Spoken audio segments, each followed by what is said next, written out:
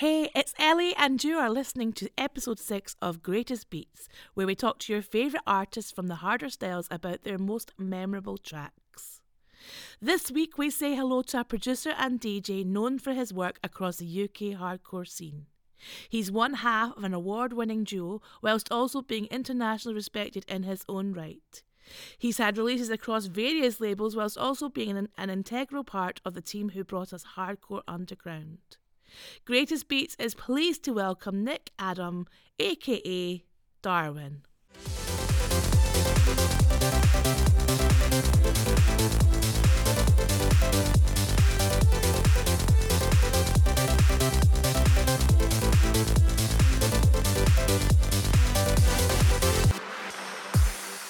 We're here today to talk about your 3 greatest beats, and the first song you've chosen, you know how you have those songs in your life that just mean so much to you. They're your favourite songs. They have so many good memories of good times. You never take them off your iPod. They're your desert island discs. They just mean everything to you. Well, your first choice is one of mine, and it is Don't Be Lonely with Pearl Blue.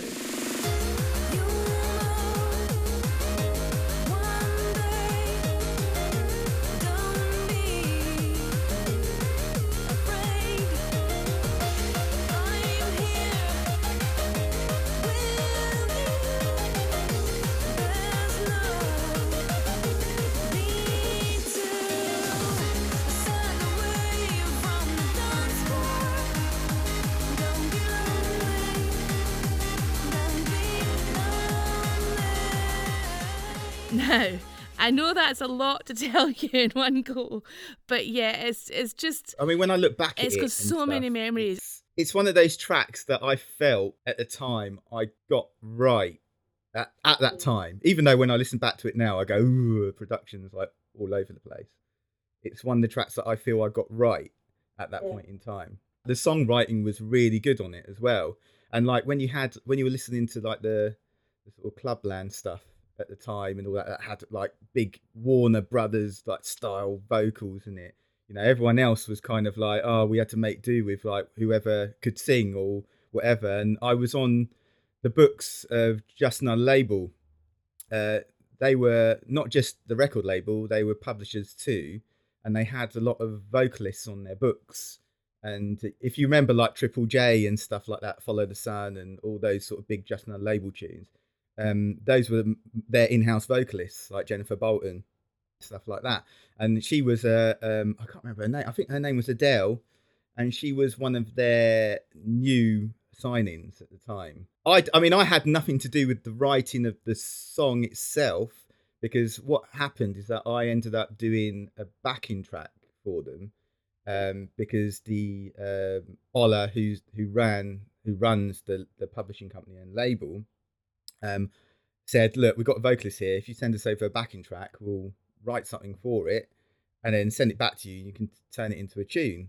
And they came back with these vocals, and it was like, wow, that's like super high quality. I mean, back in 2006, I mean, you know, the only people that really had like that sort of access to really good vocals were pretty much the big guys, you know, at the time. So, you know, having vocals like that was a big deal. Yeah, and it's a beautiful, beautiful lyric. I was listening to it on my way over here, and I was just thinking, you know, you could hear this being remixed in a modern context across a lot of genres. It's just a song the fans really, really took to, and this is still loved to this day. It's a song that, you know, it's timeless, really. How did you get involved with Just Another Label? How did that come about? From what I remember, I mean, that track actually happened about 2 years after I'd signed with them. So I'd just come out of uni, and I'd sent them a demo, and I can't remember. I'm sure it was like a trance track even, and a drum and bass track, and I just didn't think about it. And then I had a phone call like a few weeks later, and they said, oh, you know, this is really good. You know, we want to sort of like speak to you. So I ended up going up to see them, and you know, did they said they were doing, because they were doing library music at the time. They had not done a lot of hardcore. They were still doing old school stuff and like releasing albums, like the Wow What a Rush CDs. They were doing like old school versions later down the line, but they were kind of like doing library music, which is like music for media, television, all sorts, that sort of thing. So they wanted to get me on board with that, and then the hardcore stuff would be something that you indulge in on the side. But obviously, I wanted to do that. As what I've been listening to hardcore as a young teenager. That's all I wanted to do. That was my thing. I sent it to them because I wanted to do hardcore. So Yeah. yeah. Yeah, and it really worked out well for you. I think around about that time, 2006, that was around about a time when I first started working in UK hardcore, and I just remember you were so well respected Mm. in the scene. And I think I followed you on MySpace. God, MySpace. Yeah, MySpace, yeah. It was really good at that time because like now we've obviously got social media and it's at its height and it's busy. Like it's really, I sort of feel for sort of the young producers that have getting into it now, because it's extremely hard to be seen even if you've got the best music in the world. It's like looking for a needle in a haystack. Everybody's on there and everybody's trying to do exactly the same thing at the same time. So lots of people just get lost. But back then it was like forum based. If the only time you went and found the music is if you went actively looking for it, and then you would find like-minded people. You would join the forums, talk to people that are on there, ravers, producers, and DJs.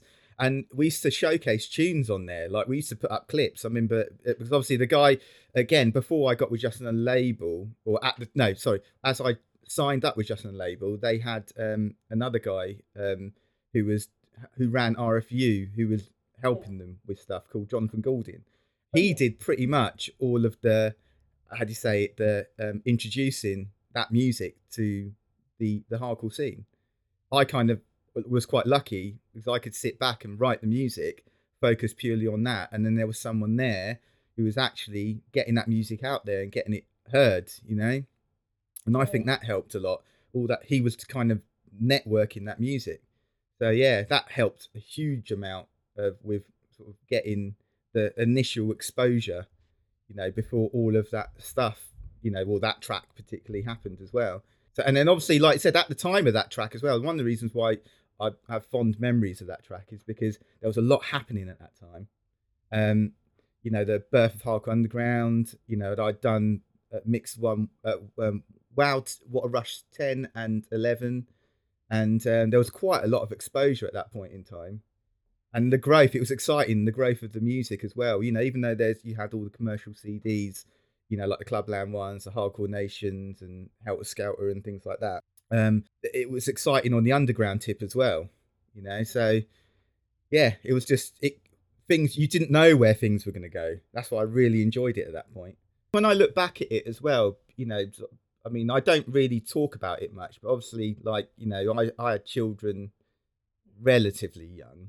I mean, but it was at a time when I was trying to do it at the same time, like trying to have a music career, and it's quite hard when you've got a young family to kind of go through that. And later down the line, when me and my wife found out our twin girls had autism, it was a lot to take in, and it was like, I've got to try and balance this music career at the same time as looking after twins with autism. Yeah, it is really hard trying to explain to people why you want to have this music career when you have a child to raise, especially when your child has complex needs.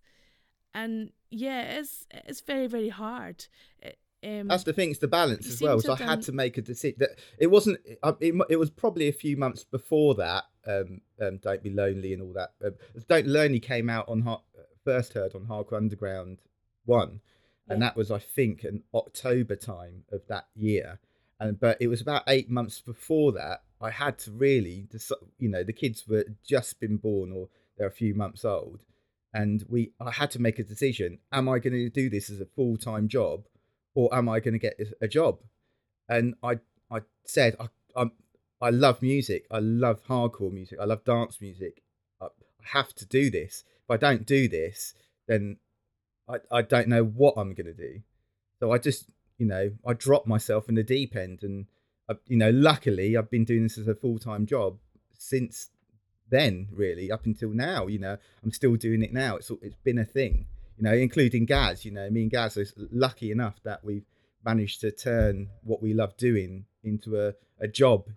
But it doesn't feel like that, obviously. Yeah, it feels like you're having fun, and Yeah. that's the main thing, isn't it? As long as you're still having fun while you do your job. Yeah, I've had that over the years where people have said to me, "Oh, maybe it's time to get a new job, or a real job," and you say to yourself, but would I be happy doing that? And is that ultimately the best thing in the long run?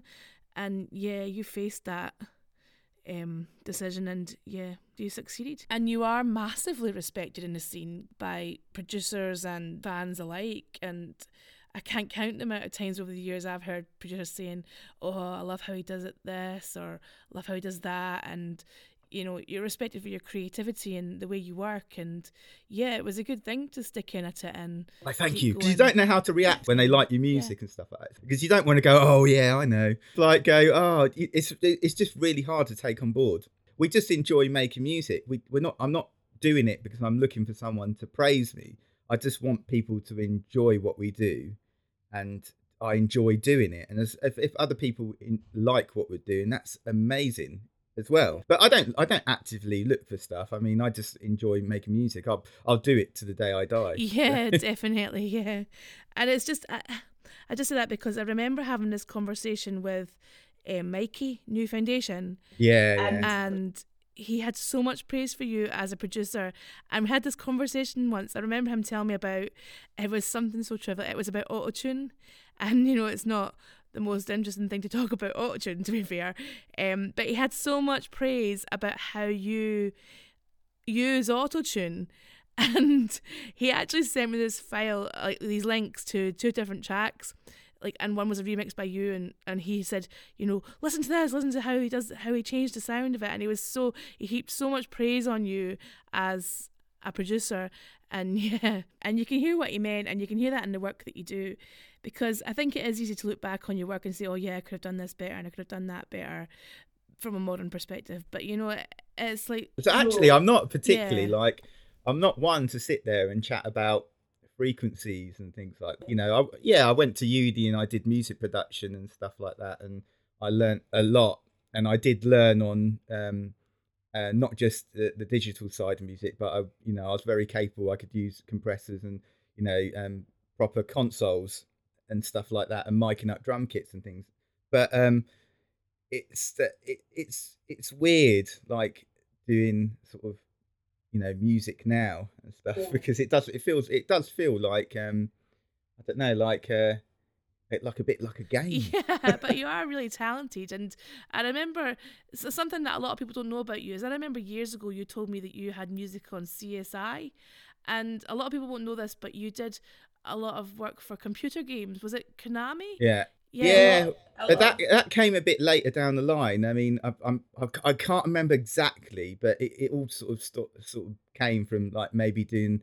I think there was a couple of Japanese remixes we were doing back in the day, around probably 2005 maybe, and then that kind of sort of moved on to sort of like, oh, could you remix for?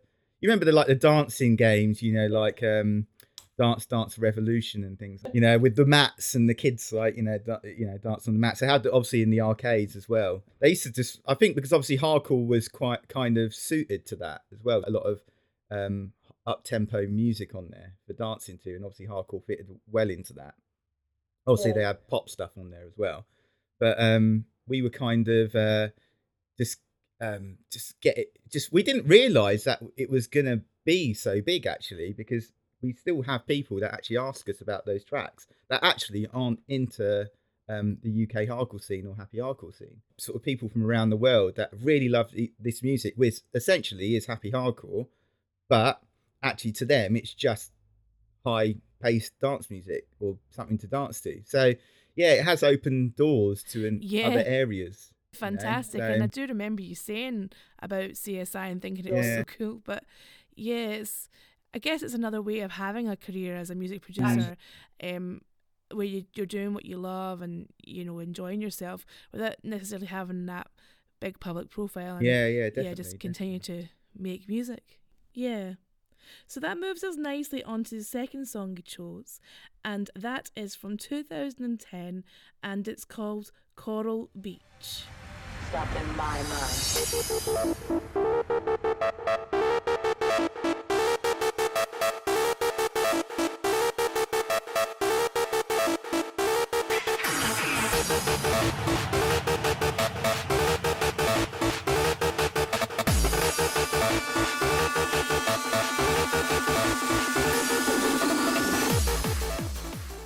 Now, 2010 was a massive year for you, wouldn't you agree? Yeah, it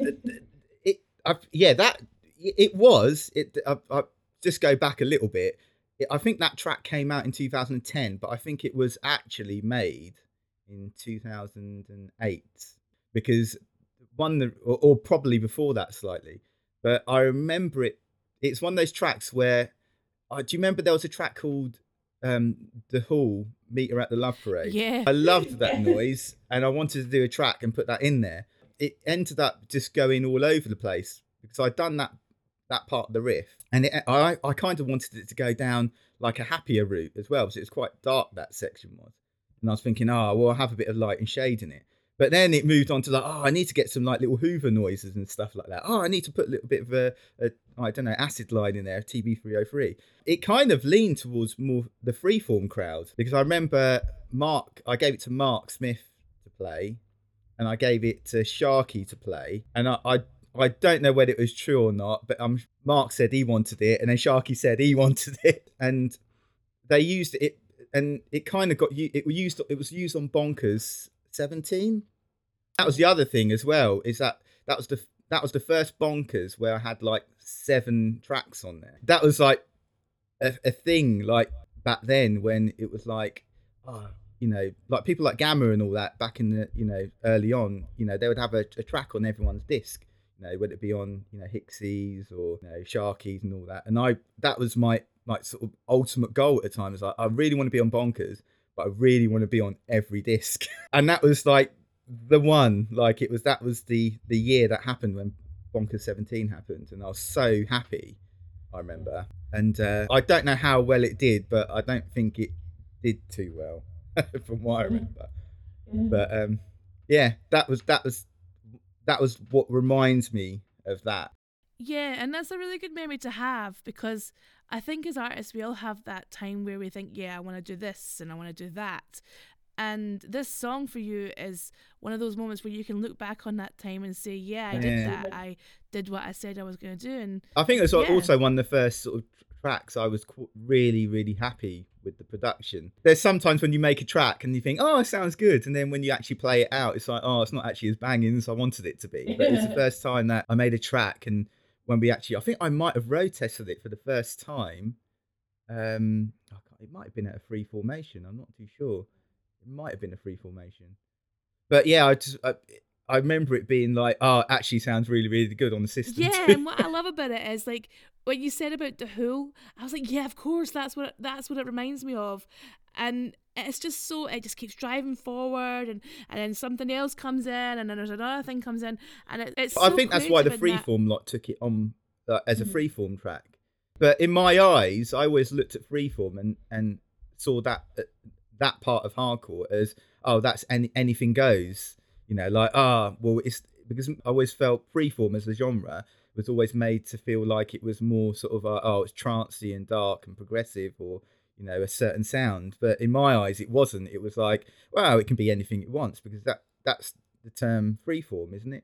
Surely free from form, which later down the line, me and Gaz did a track called Free From Form. Something I've always admired is how you title your songs, and they're always really creative. And like, why did you call this one Coral Beach, for example?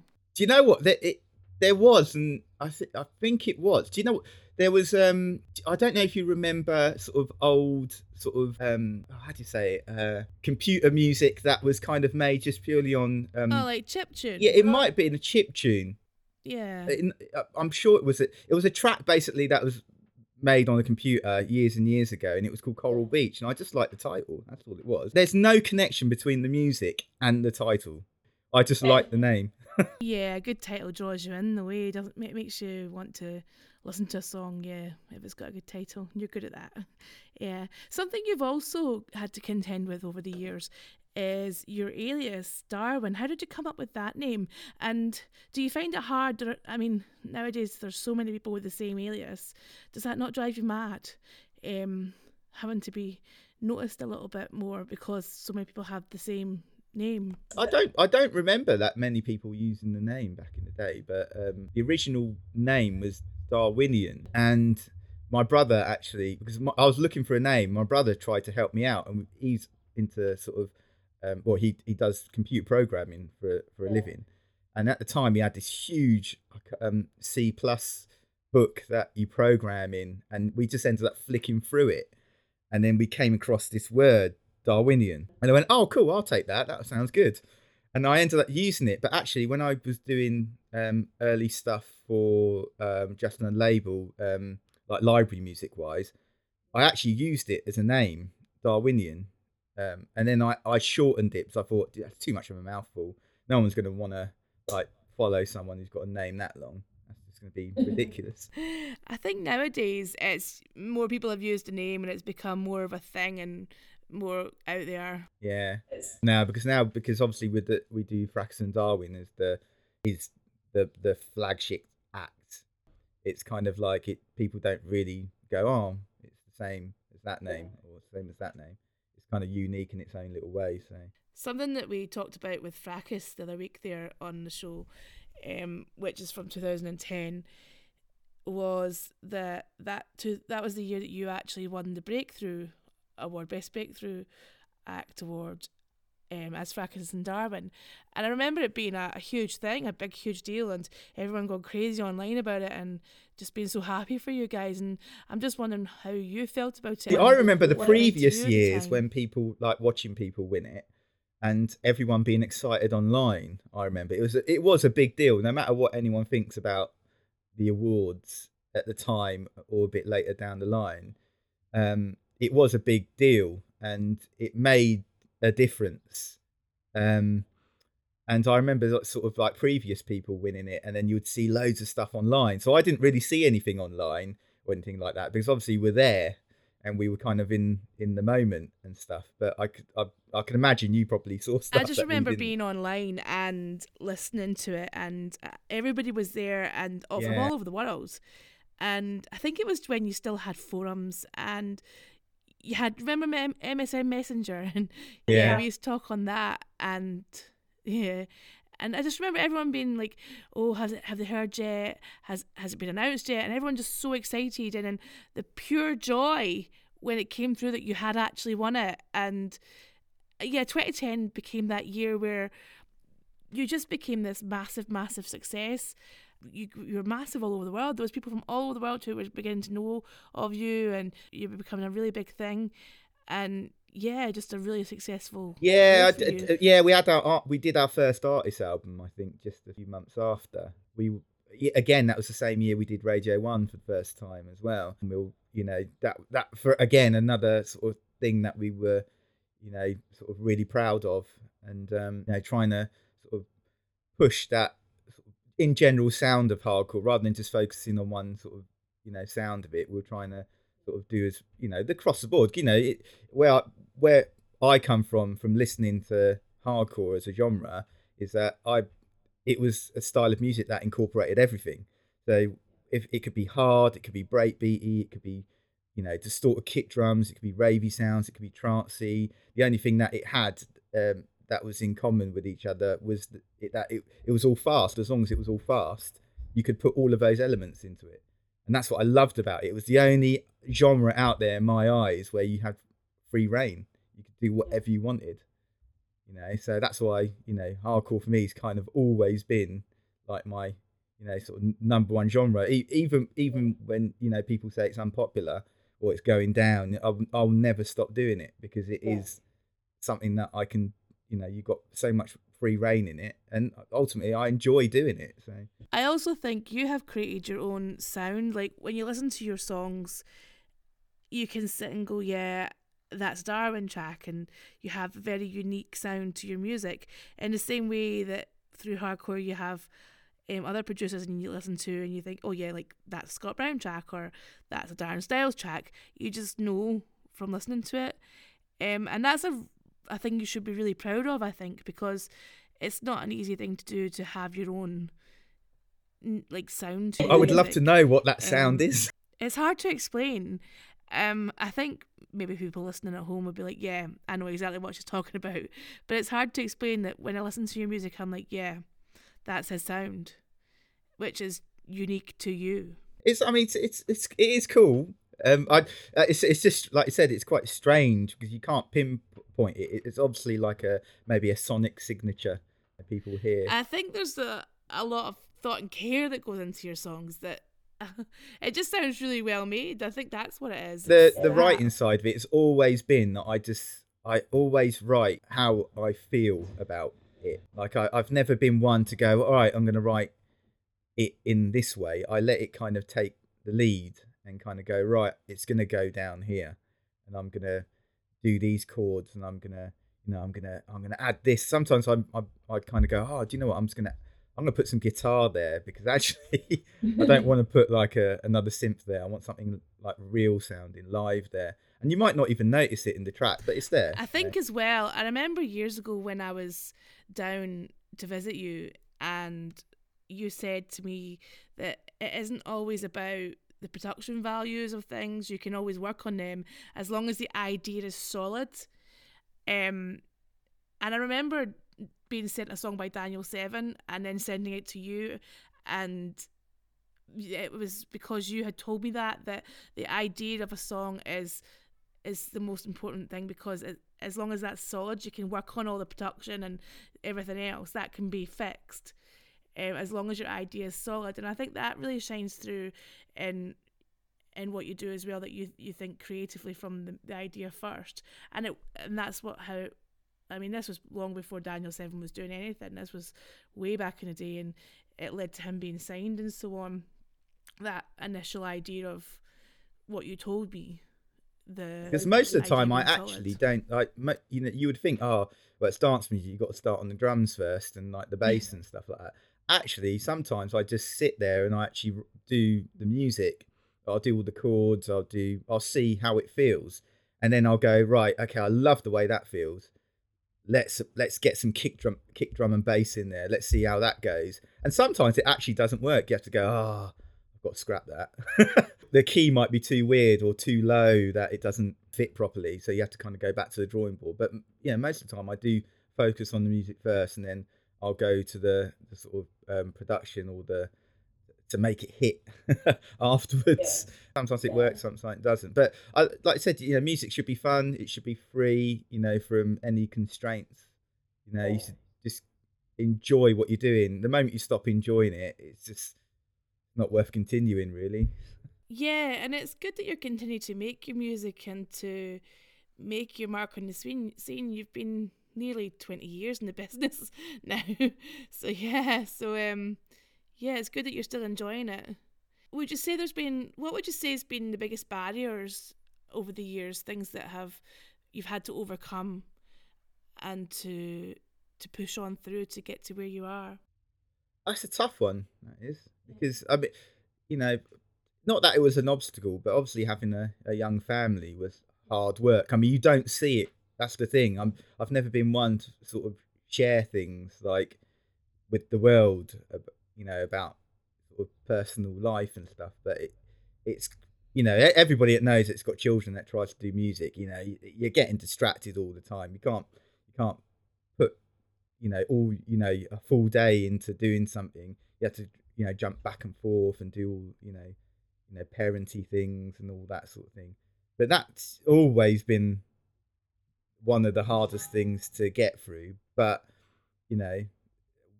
because I wanted this so much. I was happy to do it, and happy to go through it all. And it's not really an obstacle, really. I just learned to do it all that way. Dark world.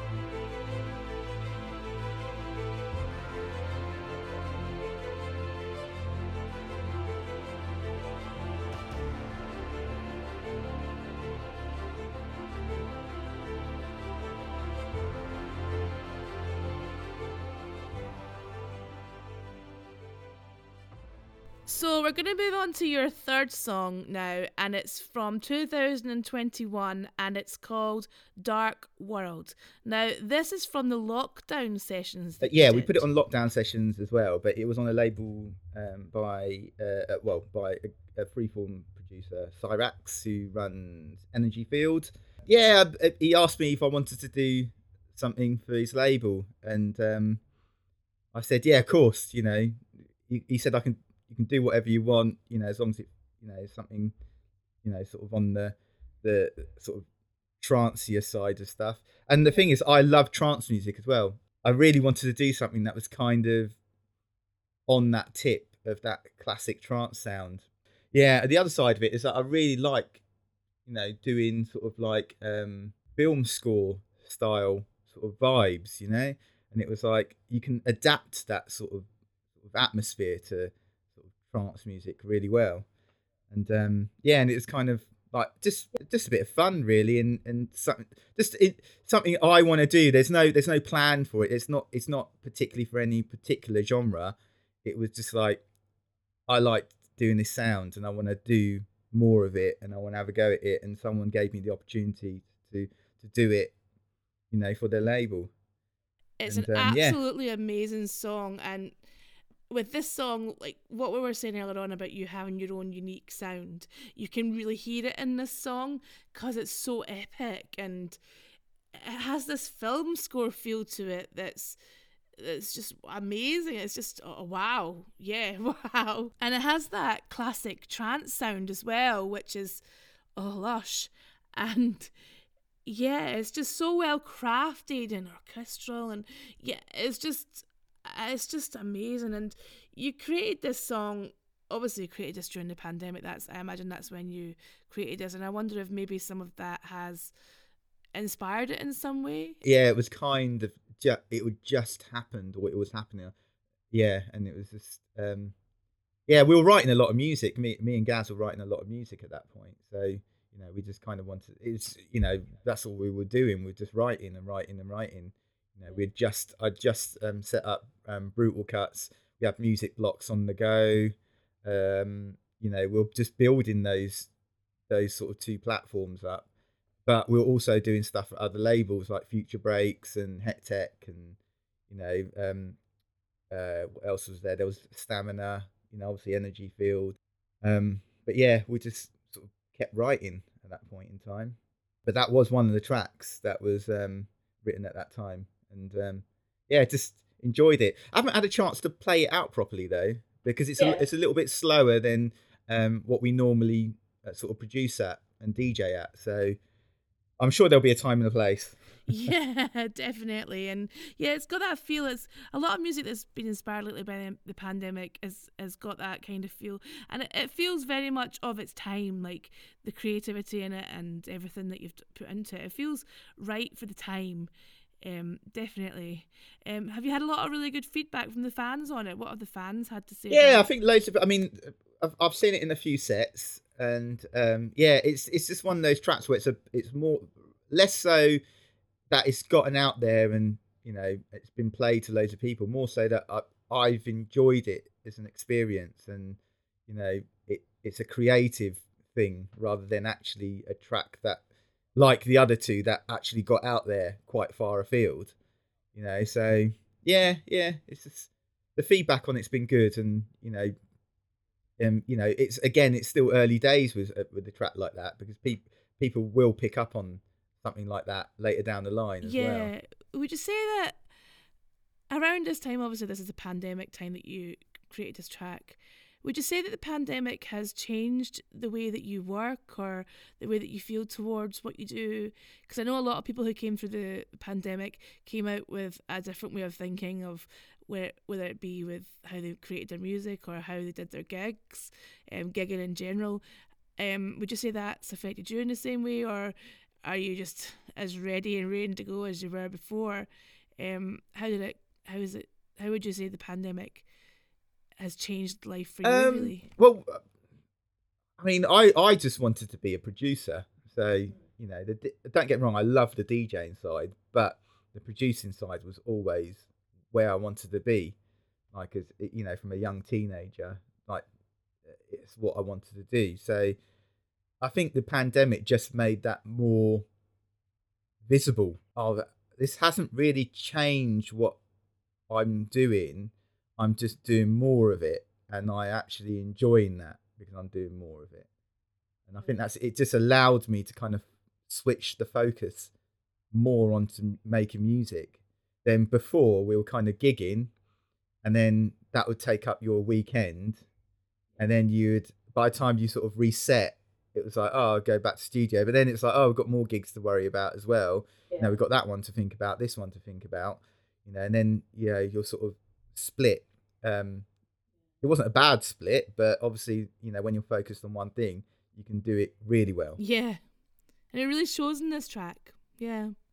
When you look back on your career, what would you say has been the best moment for you, the best memory of your career, really, from everything that you've done over the years?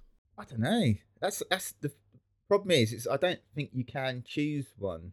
Or if there is, there's been ups and there's, like anything, there's ups and downs, and but I wouldn't like to choose one. I think I would rather just kind of let it be what it's going to be, and then sort of enjoy the ride. Yeah, and you had a great ride so far, and you've done so much to be proud of. And you did it with as you said before, with difficult situations. You've still managed to keep on going and have this amazing career, and yeah, it's fantastic. So where do you see yourself in the future? Do you still see yourself in 20, 30 years time still making music and that being your life for going forward?